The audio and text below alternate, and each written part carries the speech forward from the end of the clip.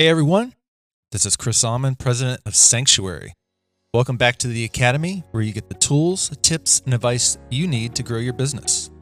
Today on the Academy, we're talking about SEO-friendly design and why you should be implementing these intangible best practices to improve your search engine optimization. Let's jump into it.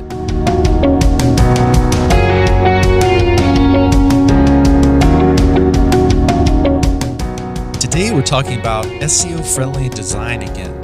This is part 3 in our series where I provide tips to help you design your site in a way that benefits your SEO instead of hurting it. Many people don't consider design an important part of SEO, but when you consider that design includes related topics like UX, user experience, and UI, user interface design, you'll start to see how many of these intangible practices that many considered opinion can make or break your SEO, and they can either improve or erode the overall experience of your website visitors. To get started, let's talk a little bit about the design of text and the elements on your page. When designing the text and links on your page, consider the color, size, and placement on the page. When I say this, I mean consider them visually and in the code.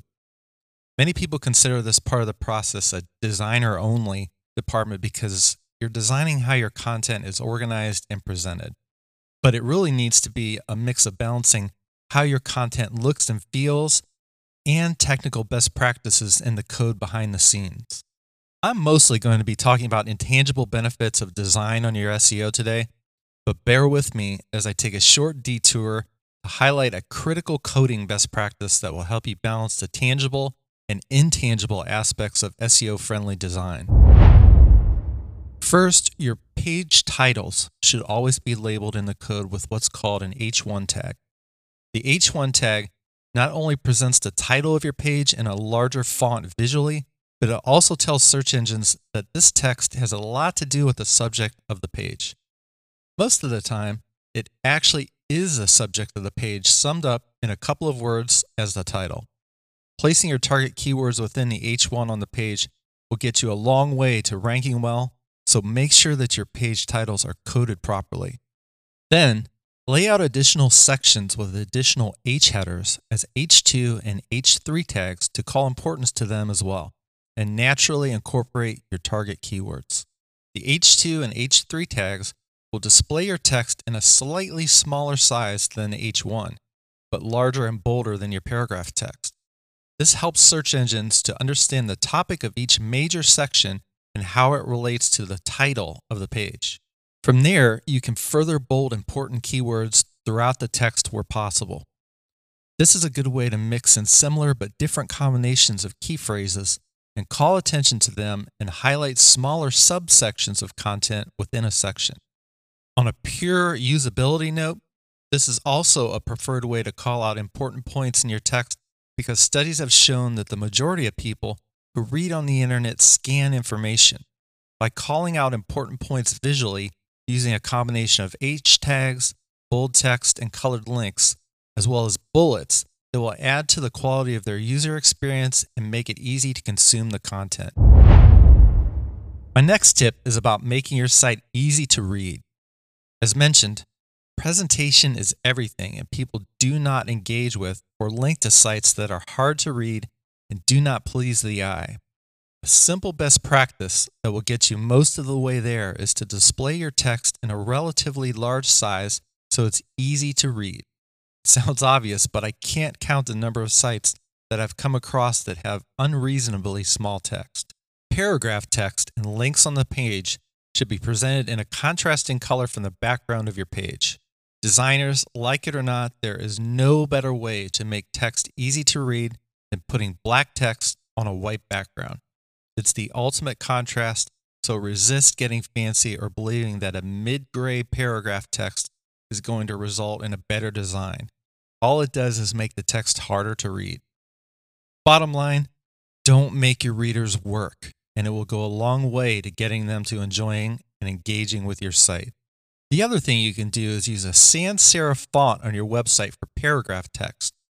Studies have shown that fonts like this are much easier to read online, although with higher resolution displays, Many people may consider this personal preference at this point. Side note for you non-designers, a serif is a decorative stroke that extends off the end of a letter form. Serif fonts are sometimes considered more classic or formal, and sans serif fonts are often considered more minimalist or casual. Depending on your overall feeling you want to convey in your site, this choice is a critical one. It could make or break whether your users want to continually engage with your site or not. And the exact font that you use may make it easier or harder for them to read. Next tip, don't keyword stuff your content. Before continuing, I'd like to reinforce that search engines pay close attention to proper sentence structure and spelling. Sites that have high quality, technically correct content will most definitely rank higher.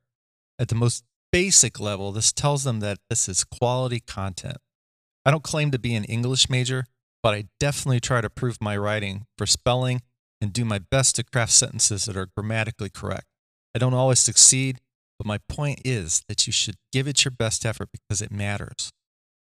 On that point, here's another somewhat obvious tip, but I need to call it out because this worst practice is still running rampant.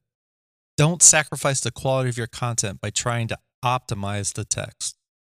I'm sure you've seen the culprits in the past where people have clearly tried to optimize their site for specific keywords, and you've asked yourself as you're reading through the text, has this person made it through high school English?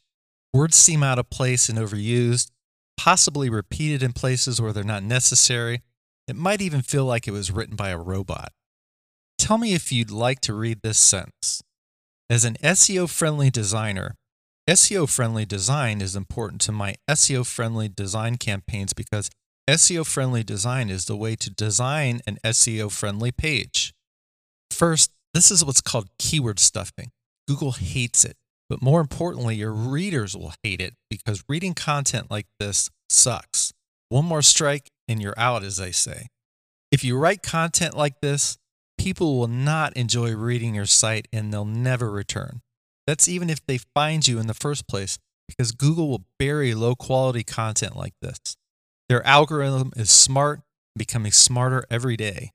They know this is not a normal way of speaking, and they know that words are being overused and stuffed into the content. The most important thing to note is that humans will not enjoy reading this content. Just don't do it. Take the time to write great content that is a pleasure to read. Use your keywords in the page title, the article title, the first sentence, sprinkle them throughout as needed, and try to finish up the article with some alternate versions of your keywords. This is all you need to do. If you take nothing else away from what I've told you today, the biggest intangible way to influence your SEO is to write naturally and don't stuff keywords into your content. To begin to close out today, let's talk about how to make your content visually pleasing, or how it feels to engage with your content. How your website feels has got to be the biggest intangible element, so hear me out on this one. I'm a firm believer in the phrase, presentation is everything.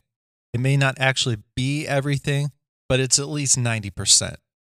Like it or not, no matter how good your intentions are, the world will judge your presentation. The point of this podcast episode is about how good design has a major impact on your SEO, and that starts with how your website feels. There are many tangible best practices that you can point to and follow, but there are a lot of intangible ways that investing in quality design will help you. And it has nothing to do with the technical rules or what the search engines directly think of your content. Investing in quality design will immediately show that you care enough about your site to devote a decent amount of time and dollars to the finer points of the presentation. This will help with your overall respect and trust. Users will return over and over, and more importantly, they'll link to you, which is critical to SEO. I know from personal experience that I tend to go back to sites that I enjoy engaging with. There's just something about them that feels good. It's the same reason, for example, that I like working on a clean, uncluttered desk where everything has its place. All things being equal, I'm going to work in a space that makes me feel good.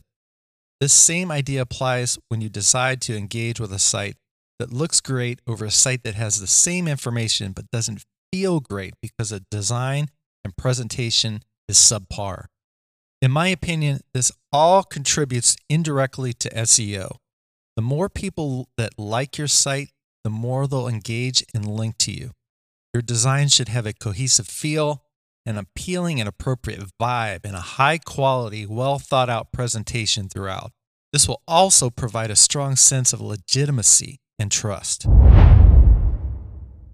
Making your website feel legit involves many subtle choices involving brand, color scheme, font size, font type, intuitive navigation, image and graphic quality, and even the amount of white space on the page.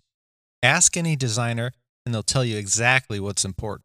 Ask any random visitor and they'll tell you that it just feels good or not. There are endless examples of this in the print world.